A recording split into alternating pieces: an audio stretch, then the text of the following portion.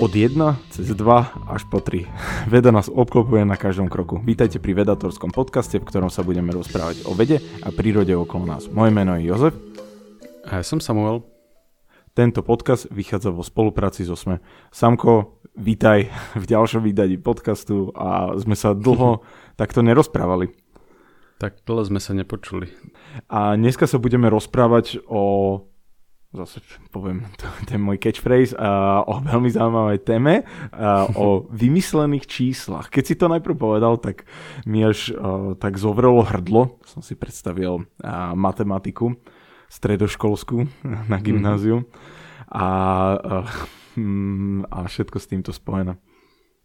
Zovrelo ti hrdlo správne, lebo v podstate je to o matematike, ale dúfam, že to bude zaujímavé. Nie je to zase také, že suchá matematika, podľa mňa celkom pekná matematika a kus zaujímavej vedeckej histórie. Dobre, tak sa nezlaknite. Je to veľmi pekná téma, jak by si to naštudovali. Myslím si, že bude z toho aj pekný podcast. Dobre, asi skočme do toho úplne napriamo. Čo si pamätám, sú prírodzené čísla, racionálne, reálne, imaginárne. Som si to tak našiel. Neviem, akože každý si asi vie predstaviť, že prírodzené čísla, možno ešte tie racionálne, ale skús nám nejako objasniť tieto 4 kategórie, alebo neviem, druhý čísel? By sme to nazvali? Ťažko povedať, čo je správne označenie a vlastne aj základom tohto nášho podcastu bude taká séria článkov, ktorú napísal Frico Valach na Vedatora. On je síce fyzik, ale venuje sa takej vysokej matematickej fyzike a povedal si, že napíše sériu článkov o číslach. A o tom vlastne, že z čoho vychádzala potreba zadefinovať aké špeciálne čísielka. A prírodzené čísla sú čísla na štýl 1, 2, 3, 4, 5. Uh-huh. Čiže žiadne zlomky, žiadne záporné čísla, nič podobné. Čiže úplne najjednoduchšie číselné systémy. Áno, nič jednoduchšie neexistuje, proste asi s čím ešte fungovali naši predkovia, nejakí možno aj neandertálci, že vedeli si spočítať napríklad ovečky alebo svoje nástroje. Hej, presne, že toto sú čísla, ktoré potrebuješ na to, že keď 5 odídete na lov mamutov a vrátite sa len 4, tak zistíš, že sa niečo dôležité stalo medzi tým. Mm-hmm. Že nesediete čísla. Áno, niekto tam chýba. Hej. A ja som dokonca hľadal, že historicky, kedy sa prvýkrát začali zapisovať takéto čísla a našiel som, že najstarší záznam boli také vyškrabané miesta na kosti staré 43 000 rokov. A to je prvý záznam čísel, takže áno. Ešte čísla sa používali určite predtým. Áno. Myslí sa, že najprv ľudia počítali na prstoch, to nám zostalo, mnohým dodnes. Tak aj ja si napočítam takedy na prstoch, že čo to tam má byť. A mimochodom, že tá kosť, tá 43 000 ročná, ona mala 29 paličiek na sebe a rozmýšľa sa, že či to nepoužívali africké ženy, keď sa to našlo v Afrike, aby si kontrolovali menštruačný cyklus. Že to odzrkadluje menštruačný cyklus ženy? Hej. Mm-hmm. Že niečo si urobili, vieš, na kostičku čiarky a... Môže to byť, lebo to muselo byť určite veľmi dôležité pre nejakých zberačov alebo pre ľudí, že aby vedeli, kedy má žena to obdobie menštruačné a asi aby sa vyhli nejakej náročnej práci alebo aby vedeli si zatriediť lepšie prácu. Dáva to zmysel. Jo, jediný problém je, že tá kosť bola ulomená na konci a teda nie je jasné, že či to náhodou nepokračovalo ešte ďalej, alebo... Je to sú také, vieš, také nerozlúsknutelné záhady teraz, to už je taká asi vec interpretácie. Je to taká myšlienková záhada, ktorú si môžeme predstavovať. Dobre, tak to sú tie prírodzené. Hej, a možno ťa ešte pri nich prekvapí, že prírodzené čísla poznajú aj mnohé zvieratá. Vieš čo, neprekvapí ma to až, lebo som videl dokument o tom, ako šimpanzi lepšie počítajú ako ľudia. Alebo si vedia lepšie zapamätávať čísla? Áno, že to je taký ten test, že sa ti na obrazovke objavia čísla napríklad od 1 po 10 na zlomok sekundy a potom ty máš ťukať na miesta, že kde sa objavilo ktoré číslo v správnom poradí. A oni to dokážu za taký... že za štvrť sekundy si zapamätajú 10 alebo 15 čísel. Ale neskutočne veľa a v takej rýchlosti, že to je neuveriteľné. Akože... Ja by som podľa mňa nedal, že 1, 2, 3. No, hej, a to sa vždy mení tá obrazovka ako veľmi zaujímavý experiment. Hej, presne. Ale v podstate, že toto sa skúšalo na rôznych druhoch zvierat. Napríklad, že či keď dáš plazovi na výber, neviem ako rozumiem. Lebo keď ho máš doma, tak už je to, vieš, také, to už je osobnosť, keď to máš doma v teráriu. Hej. Tak dáš plazovi na výber, že či chce jednu muchu alebo dve, dokáže to rozlíšiť, ale 3 až 4 už nedokáže. Áno, to bol ten o tom Gekonovi, myslím. Hej, že ono sa tak interpretuje, že vedia rozlišovať malé čísla, ale niektoré čísla sú už pre nich moc veľké. Hej. Ale potom aj s veľkými skupinami majú problém zvieratá. Áno, presne. A pri tých šimpanzoch je to samozrejme niečo ešte zaujímavejšie, lebo nevedia čísla priradiť tej interpretácii, že ich vieš zoradiť podľa veľkosti. A vieš k tomu priradiť aj tie symboly. Ale ešte taký veľmi pekný príklad sú crow po slovensky. To sa mi vždy pletie, ktorý je... Straka. Vrana. Nie, vrana. Hej. No a vrany dokážu odčítavať. Čiže nielen vedia, že porovnávať, čo je väčšie, čo je menšie, ale počul som o takom experimente od kamoša, že vrana odletela od hniezda a že ona sa tam vrátila, len keď tam nie je taký predátor. Bola tam budka, kam chodili ľudia a napríklad, že keď vošlo 5 ľudí a vyšli len 3, tak vedela, že tam niekto zostal. Wow. Keď vyšiel ešte jeden, stále vedela a vedela teda, že plus minus. Hej. Wow. Mne sa strašne vrany páčia, kvôli tomu je strašne veľa videí a aj článkov o tom, aké nejaké pokusy s nimi robili, ale jeden z najkrajších pokusov alebo takých pozorovaní, vrany využívajú auta na to, aby si rozbíjali oriešky tým, že sa postavia na nejakú lampu alebo nejaké dráty s orechom, čakajú, pokým ide auto, hodí ten oriešok, počká, pokým ho prejde to auto a potom si ide zobrať to, čo bolo vnútri, tú dužinu alebo čo to je, takže to sa mi veľmi inteligentné zvieratá. No, takže asi nie je ťažké vysvetliť, prečo mali ľudia motiváciu používať prírodzené čísla, teda čísla na štýl 1, 2, 3. A teraz, keby si typol, že kvôli čomu ľudia vymysleli záporné čísla, -1, -2, -3. Tak, záporné, mne to ide s ekonomikou a s dlhmi a s takýmito vecami. Presne tak. V podstate, keď niekomu dlžíš 20 a zároveň mu dáš 20, tak jednoducho tie čísla od seba odčíta a ste si kvit, skončili ste na nule. Áno. A v Japonsku, alebo aj v starovekej Číne sa na to používali farebné paličky. Že červené paličky, myslím si, že predstavovali záporné čísla, čierne predstavovali kladné čísla. Takže, vieš, keď si niečo dal, tak ti tam... To sa zachovalo až doteraz v účtovníctve. Môže byť, že to je kvôli tomu ináč pravda. Lebo stále hovorí, že som v červených číslach. Jo, presne. Čiže keď si chcel napríklad na niekoho presunúť svoj dlh, tak oni si tam niekde na takej, nie je to úplne šachovnica, ale na takej doske počítacej len presunuli proste červenú paličku na iné miesto. A keď sa červená stretla s čiernou, tak sa mohli vlastne navzájom vyrušiť a podobne. Ale mimochodom, že v podstate aj starí Indovia poznali záporné čísla a... Ako keby to bol ten opak vlastne toho čísla. Že keď sa dvojka s minus dvojkou stretla, tak sa to vyrušilo, alebo bolo to na nule. Vďaka tomu. Tak. Že asi za tým je tá logika. A je to znova taká ukážka toho, že my vymýšľame čísla tak, aby odzrkadlovali také naše potreby a tu tá potreba bola ekonomická. A toto platilo veľmi dlho, že napríklad Egypťania boli dobrí matematici, lebo potrebovali počítať dane.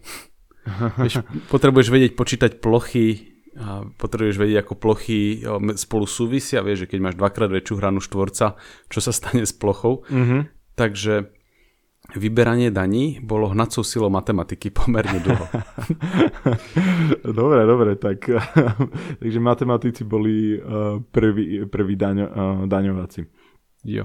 Dobre, ale v tomto sme to už aj spomenuli troška. 0 ale nie je také číslo, aké by sa dalo povedať. Som aj počul, že 0 nie je číslo.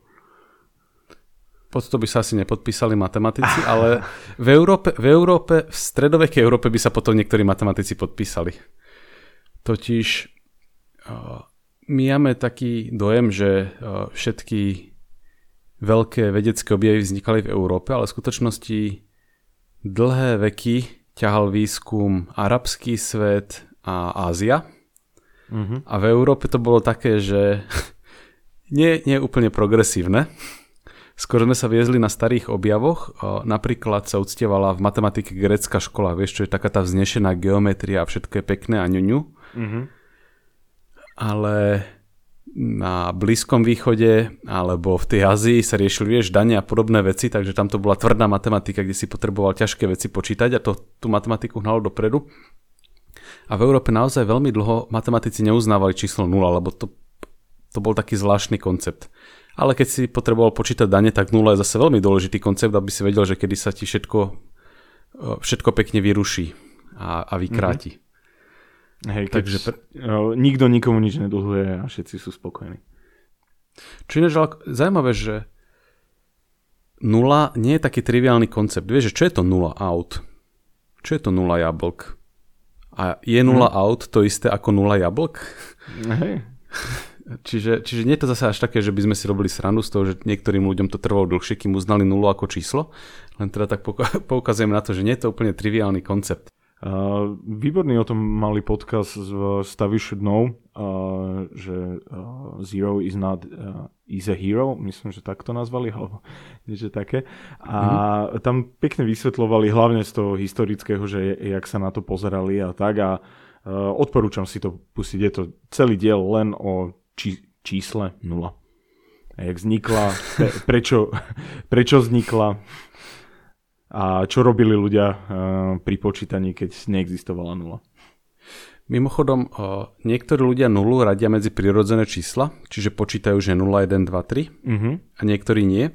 Tá prvá skupina sú napríklad často informatici, že v informatike sa často čísluje od 0.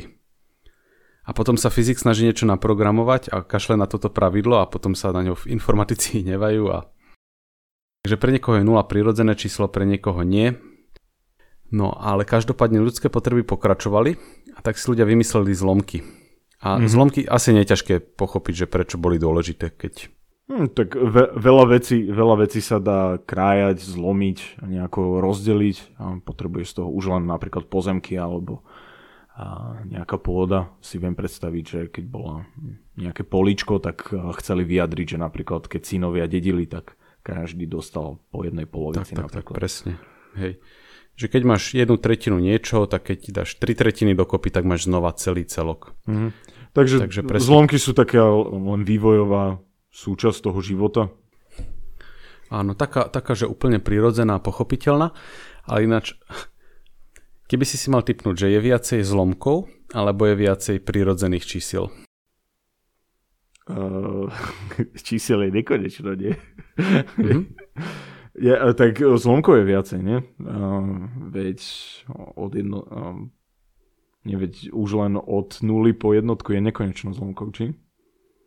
No a tu je taký strašný chyták v tom, že ako sa vôbec dá porovnávať niečo, čo je nekonečne veľa? Ale ty si mi raz vysvetľoval, že nie sú nekonečná ako nekonečná. Že niektoré... Áno, presne, že nekonečná môžu byť rôzne veľké a vlastne dve nekonečná považujeme za rovnaké, keď sa ich prvky medzi sebou dajú pospárovať jedna k jednej. A zlomky a prirodzené čísla vieš pospárovať, hej. Čiže je vlastne rovnako veľké nekonečno. Aha, OK. A toto je pekná téma ináč, akože môžeme sa niekedy porozprávať o nekonečnách, že aké sú iné typy nekonečien, ako môže byť takých nekonečien viacej ako týchto. Áno, lebo toto si pamätám, že raz si ma na tomto je to taký chytáčik. Hej, že nekonečno, povie človek, že proste, že OK, ležatá osmička, konec, ale ty, že nie je nekonečno ako nekonečno. Ešte taká otázka jedna, že či sa dajú či sa dá napísať ako zlomok, hociaké zaujímavé číslo. Zlomok je napríklad, že desatinné číslo, čiže 0,123 je vlastne 123 000, čiže tiež je to zlomok. Čiže všetky desatinné čísla s konečným počtom desatinných čísiel sa dajú zapísať ako zlomok. A otázka pre matematikov bola, že či sa každé číslo dá zapísať ako zlomok. Napríklad, či vieš napísať pi ako zlomok dvoch čísiel. Alebo či vieš napísať odmocninu z 2 ako zlomok 2 čísiel. Pi asi nevieš spraviť, nie? Nevieš, no. Je na to taký jednoduchý dôkaz, ktorý pochádza, myslím si, že ešte od Grékov. A je to jedna z maturitných otázok, aspoň u nás bola na strednej, že dokážte, že odmocnina z dvoch nie je racionálne číslo, že sa nedá napísať ako zlomok dvoch čísiel. Takže evidentne existujú čísla, napríklad odmocnina z dvoch alebo pi, ktoré zatiaľ nepatria ani do jednej zo skupín, ktoré sme vymenovali. Nie sú to ani zlomky, teda nedajú sa napísať ako desatinné číslo s konečným počtom číslic a ani nič iné. No a tak si teda matematici povedali, že tak musíme pridať ešte ďalšie čísla, lebo evidentne sme objavili zaujímavé veci ako odmocnina z dvoch, alebo pi, alebo Eulerovo číslo. Takže povedal, že OK, tak tých čísel je ešte viacej a nepotrebujeme, aby sa dali zapísať zlomok na to, aby sme ich brali ako plnohodnotné čísla. A takéto čísla sa nazvali, že reálne. Čo ja beriem ako takú istú krivdu, lebo osobne nie som úplne presvedčený o tom, že pi je reálne číslo. Kvôli tomu, že nemá koniec? Existuje, presne, takže kvôli tomu, že nemá koniec. Existuje také presvedčenie, s ktorým sa čiastočne stotožňujem, že vesmír pozná iba prírodzené čísla. Napríklad, že ty povieš, že rozdielil som koláč na 3/3, ale v skutočnosti je ten koláč tvorený z miliard molekúl a ty si len ten celočíselný počet molekúl rozdiel na 3 iné celočíselné počty molekúl. A ten zlomok je len taký ľudský konštrukt, aby sme si to trošku zjednodušili. Vieš, aby si nemusel objednávať pizzu. Je to taká barlička, aby si po atomoch nemusel objednávať pizzu. Áno.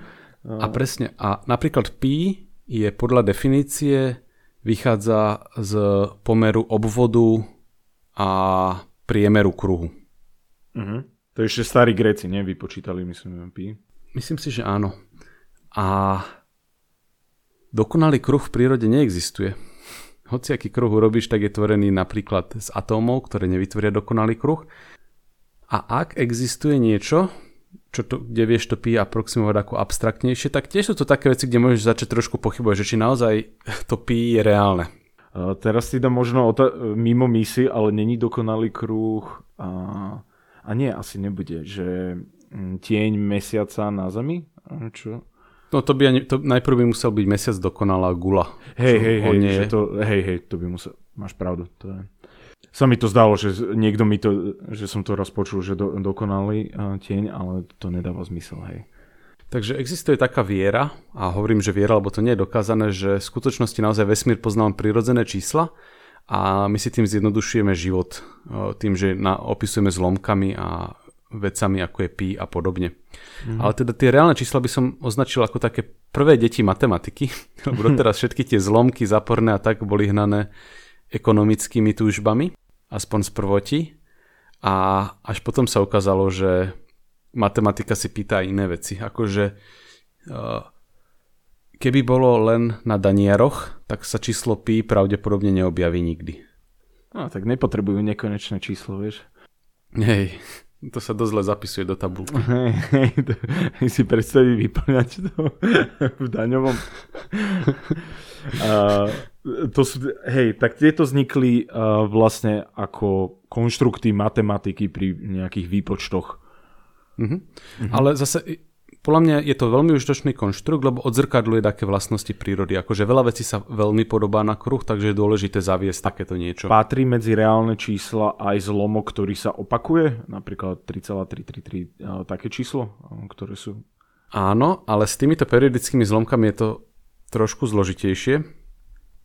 Napríklad otázka je, že či je rozdiel medzi 0,999 periodickými a jednotkou. To si mi posielal článok raz. Hej, že strašne sa o tom vedia pohádať niektorí matematici. Takže toto nebudem sa k tomuto ďalej vyjadrovať, aby som niekoho neurazil. No, každopádne. Odporúčam, neviem, jak sa volal ten článok, ale bolo to extrémne vtipné napísané, jak sa niekto na nejakej konferencii pohádal o tom, že či je 0,9999 a periodických a jedna to isté. No a teda tá krivda pre mňa bola taká, že toto sa nazvalo ako reálne čísla, pričom akože ich reálnosť minimálne stojí za zváženie a mali by sme si uvedomiť, že sme to vymysleli my ľudia, tie čísla. ako na užitočný opis prírody a možno existujú skutočnosti v prírode, ale nie je to také 100% jasné. No a potom sme sa asi posunuli niekam ku komplexným číslam. Jo, a tam nastala druhá časť krivdy. A to vtedy, keď sa objavil nový druh čísiel, ktoré sa nazvali imaginárne. A ja som na prednáškach a cvičeniach niekoľkokrát vysvetľoval študentom imaginárne čísla a vždy cítim z ich strany takú emóciu, že to je proste taký vymyslený nezmysel. Keď to dáš tomu do názvu, že je to imaginárne, tak to nikto nebude brať vážne. No a čo sú tie imaginárne čísla? Imaginárne čísla boli vymyslené prvýkrát v roku 1572, aj keď, ako to už býva v histórii, niekto, aký Grég o nich rozmýšľal už predtým, ale teda prvý taký reálny záznam je Rafael Bombelli, ktorí boli jedným z ľudí, ktorí riešili takýto problém, že čo je to odmocnina zo záporného čísla. Keď dáš číslo na druhu, 2x2 dostaneš 4 a keď robíš odmocninu, tak odmocnina zo 4 je 2, ako keby odrábaš umocňovanie. A keď prenásobíš číslo sebou samým, čiže dáš ho na druhu, tak vždy sa stratí jeho znamienko. 3x3 je 9 a minus 3 x minus 3 je tiež 9. Lebo to minus a minus dokopy dá plus. Takže vždy, keď dáš niečo na druhu, tak je z toho kladné číslo. A on si položil takú otázku, alebo bol jedným z tých, že nemohlo by byť číslo, ktoré keď dáš na druhu, tak je záporné? A povedal, že tak zadefinujeme, že povedzme, že nový typ čísla. Označme ho i, nazvíme ho imaginárne a povieme, že jeho vlastnosť je, že i na druhu je minus 1. A tu sa hneď ľuďom zježia chlpy na krku, lebo si povedia, tak ukážte mi, v čoho je v prírode i.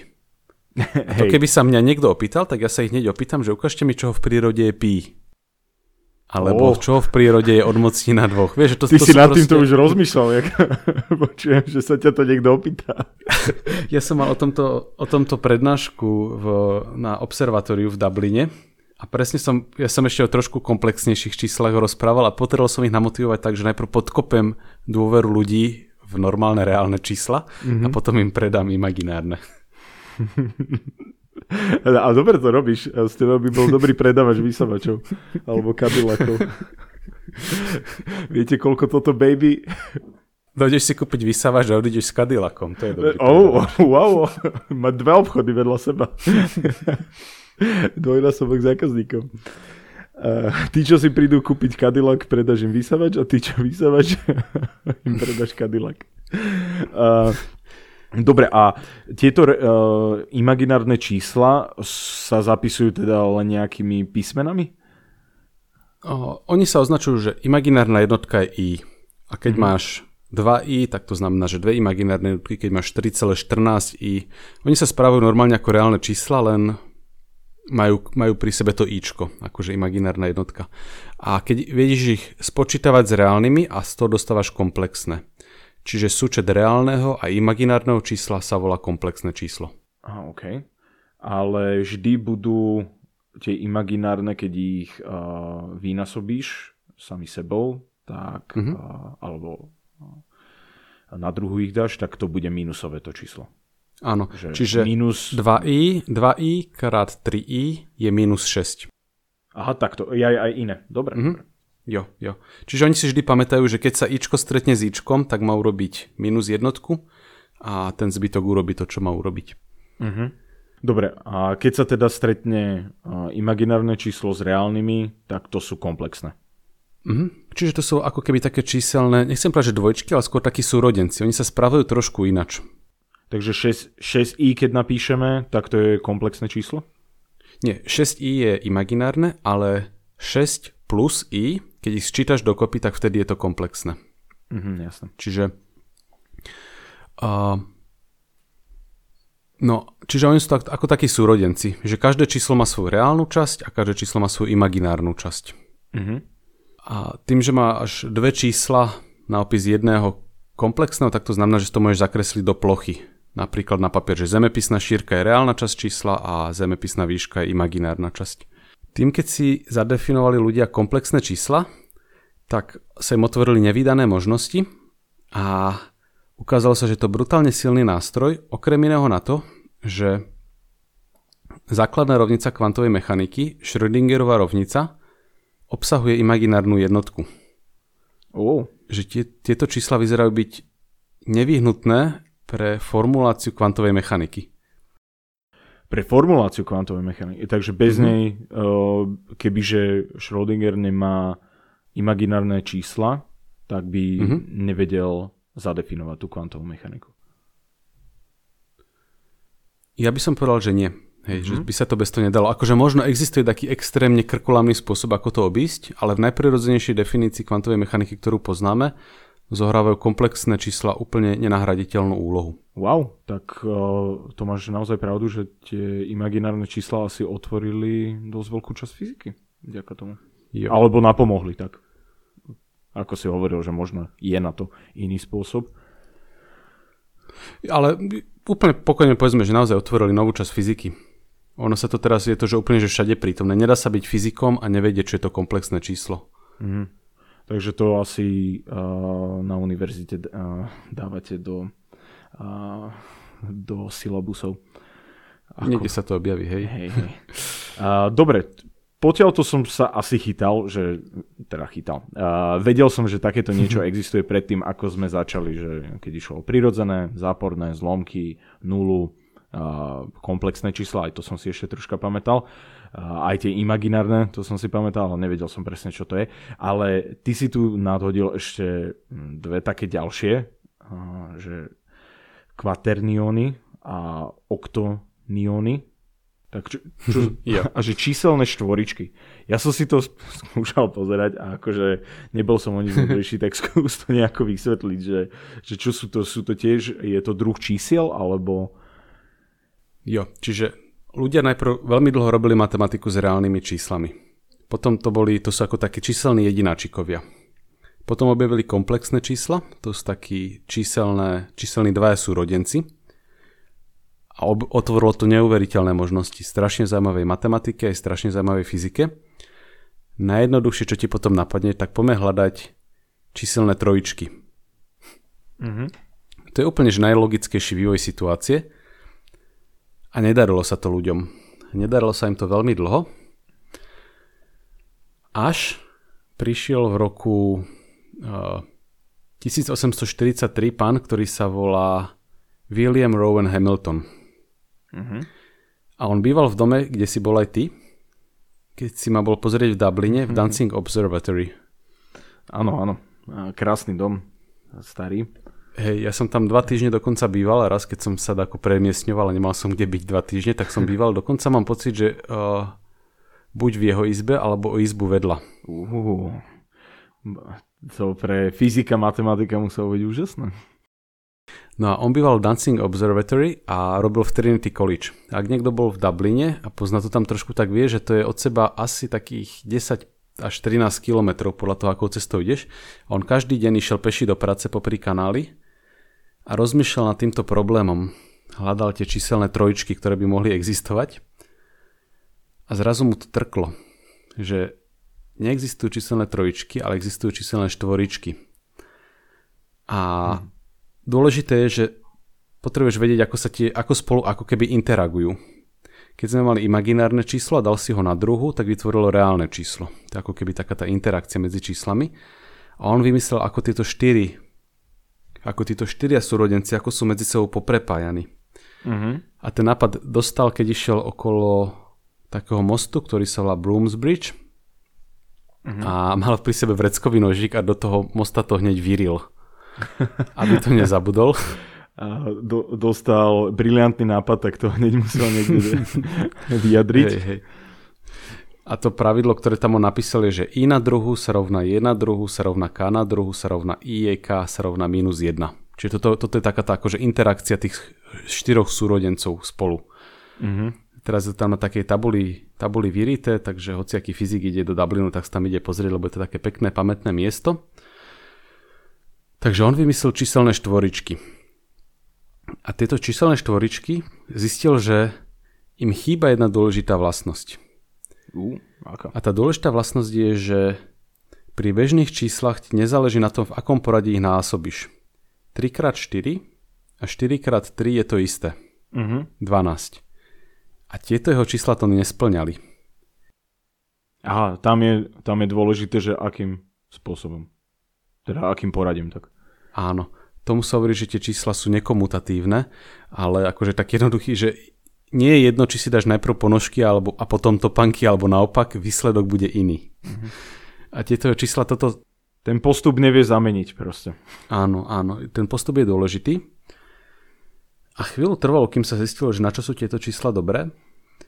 A tých využití je veľa, ale také, čo by ľuďom mohlo byť najbližšie, je také, že vec, pri ktorej záleží na poradí, presne takýmto spôsobom je rotácia v priestore. Keď otočíš niečo jedným spôsobom, potom druhým, alebo to robíš naopak, tak dostaneš iné natočenie. Vieš, najprv otočíš mobil jedným spôsobom, hore-dole, potom doľava doprava, a keď to robíš to isté, ale v opačnom poradí, tak je ináč natočený vo výsledku. Jasné. Takže sa zistilo, že tieho čísla by mohli byť celkom užitočné na opis rotácií v 3 rozmeroch.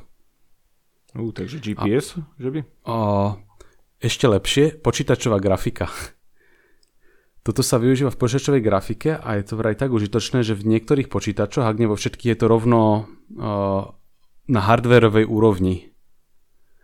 Že rovno počítaču je na najzákladnejšej úrovni vysvetlené, ako pracovať s takýmito číslami, aby to vedel efektívne využívať pri robení rotácií. Čiže keď sa hráme počítačové hry napríklad, tak sa tam niekde na pozadí využíva takáto matematika, ktorú Hamilton vyškrabal do mostu. Wow, to si asi podľa mňa ani nepredstavoval, že takéto využitie bude mať jeho objav. Takže keď zapínate PlayStation, Xbox, tak si zapamätajte, že môžete vďačiť Hamiltonovi za toto. A od komplexných čísiel k kvaterniónom to bolo niekoľko storočí a z kvaterniónov na oktoniónov to trvalo 0 rokov. V tom istom roku niekto objavil oktonióny a ten niekto bol, poteším ťa, írsky právnik a matematik a známy Hamiltona, volá sa John Graves a on už si asi všimol tú postupnosť, že sme mali číselných jedináčikov, potom dvojčky, štvoričky, čiže 1, 2, 4. Tak to vyzerá ako taká postupnosť, že násob mocniny dvojky. Takže ďalšie v tej postupnosti vyzerá byť, že 8 torčatá, ako sa to povie správne? Čo to mal Apu Simpsonovcov? Hej. Proste, že 8 rozmerné čísla objavil. Hej. Nazvali ich oktonióny. A zistilo sa, že tam zoznam končí. Už to nefunguje ďalej, že 16 tióny? Ide o to, že ako veľmi si náročný na seba. Či od tých čísel chceš niečo zaujímavé. A keď chceš, aby splňali také zaujímavé veci, aspoň také základné, aby sa nich dalo hovoriť ako o rozumných číslach, tak tam zoznam končí. Čiže máme jednorozmerné čísla, to sú reálne, dvojrozmerné komplexné, štvorozmerné kvaternióny a 8-rozmerné oktonióny. A je taká matematická veta, volá sa, že Hurwitzov teorém, ktorý hovorí, že tam to končí. Nesnažte sa hľadať 16-ciferné čísla. Vždy, keď sme sa posunuli, že z 1 na 2, z 2 na 4, zo 4 na 8, tak čísla stratili takú zaujímavú vlastnosť. Reálne čísla majú vlastnosť, že keď ho dáš na druhu, tak dostaneš vždy kladné číslo a zároveň máš možnosť, že vieš čísla zoradiť od najmenšieho po najväčšie. Komplexné čísla, keď dáš na druhu, tak výsledok je všelijaký a nevieš ich zoradiť. Pri kvaterniónoch záležalo na tom, v akom poradí ich násobíš. 3x4 nie je to isté ako 4x3. A oktonióny stratili vlastnosť asociatívnosti. To znamená, že keď máš 3 čísla po sebe ABC, tak nie je jedno, v akom poradí ich robíš. Že keď máš 2x3x4, tak ak vynásobíš 2x3 a potom krát 4, alebo urobíš 2 a 3x4, tak dostaneš iné výsledky. Takže čísla strácajú vlastnosti, keď sa posúvame. Hej, keď sa stavajú ako keby takými väčšími, tak som chcel povedať, že keď sa posúvame v priestoroch s nimi, ale to asi nie je to isté. A vieš čo, ono sa o tom dá rozmýšľať, že to je jednorozmerné čísla, dvojrozmerné, štvorozmerné a 8-rozmerné. Čiže keď sa z nich stávajú viacej rozmerné čísla, tak strácajú vlastnosti, ako keby. Hej. Čo ale zase, to nie je bug, to je feature. že tým, že kvaternióny nemajú tú komutatívnu vlastnosť, tak dokážu opisovať rotácie, ktoré tiež nemajú vlastnosť, že záleží na poradí, v akom ich robíš. Takže je dobré, že oni sú ako keby ochudobnené o niečo, lebo dokážu odzrkadľovať vlastnosti niektorých aspektov nášho sveta. Áno, ako pri tých kvaterniónoch to bolo, že vedeli opisovať tú rotáciu tých objektov.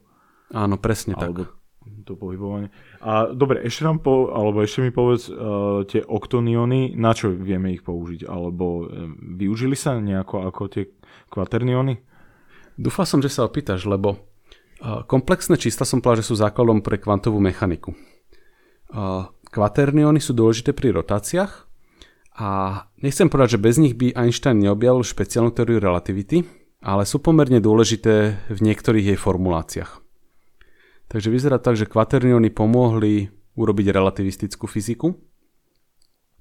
No a ľudia si kladú otázku, že aká fyzika sa skrýva za oktoniónmi. A veľký tábor fyzikov a fyzičiek a matematikov a matematičiek hovorí, že nič, že žiadna zaujímavá fyzika za tým nie je. Ale malá skupina... Sú takí, jak tí policajti, nič tu není k videní, choďte ďalej. No ale potom je malá skupina, ktorá tvrdí, že v skutočnosti pomocou oktoniónovej matematiky sa nám podarí sformulovať teóriu všetkého, alebo taký fundamentálnu teóriu prírodu. Až takto, hej, že to je vlastne tá matematika umožňujúca zjednocujúcu teóriu fyziky. A ja nie som úplne na tejto lodi, ale veľa obrovských matematikov bolo. Takže nechcem to tako zhadzovať, netrúfam si toto odhadnúť. Sú ľudia, ktorí sa týmto zaoberajú a len tak zhruba vysvetlím, o čo ide, že pri tých číslach je dôležité, ako spolu interagujú, aké tie štruktúry medzi sebou tvoria, ako sa miešajú. A to, čo sa snažia teraz matematici, je zistiť, či toto nemôže odpovedať tomu, ako sa medzi sebou miešajú fyzikálne častice. Ako spolu interagujú kvarky, ako interagujú kvarky s elektrónmi a podobne. Či to tam niekde nie je zakodované v štruktúre oktoniónov. Je, že priamo v tej štruktúre toho čísla, že by bola interakcia kvarkov? No áno, presne niečo na ten štýl. Aha. To by bol obrovský objav asi pre matematiku aj fyziku. A oktonióny sa občas objavujú v teórii strún, ale tiež je to také, že čo už sa v teórii strún neobjaví. No teória strún je jak kvantová mechanika vo filmoch.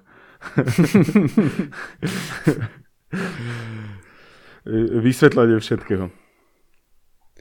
Takže odpovede, že neviem, na čo je to dobré. Nikto nevie, ale niektorí ľudia tušia a snažia sa to zistiť.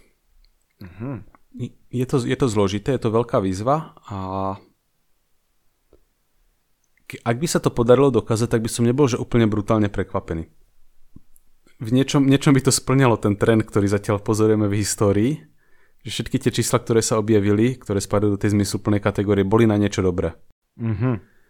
A takže bolo by naozaj prekvapivé, keby tieto neboli. No? Na veľký objav v oktoniónovej matematike.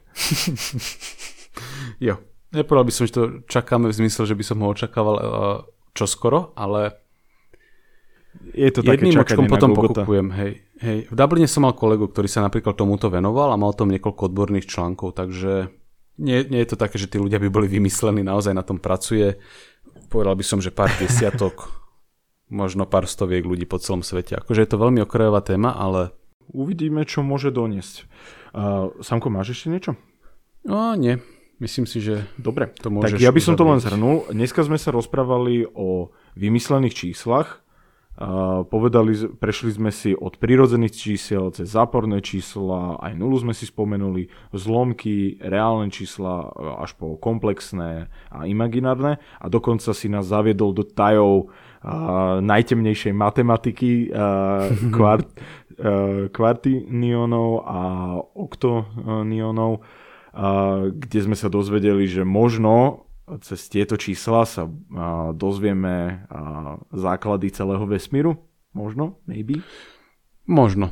Tak. Možno. Tak, ďakujem veľmi pekne, že ste nás počúvali, naši milí posluchači. Máme už hrnčeky naspäť, môžete ich objednávať na vedator.space/hrnčeky, či dá sa to tam vyklikať. Nájdete nás na Facebooku ako Vedatora, na Instagrame vedator_.sk, či ako to máš, podtržník.sk. A tešíme sa na vás a ďakujeme veľmi pekne za podporu a môžete nás aj podporiť na Patreone. Pekný deň ešte. Majte sa pekne.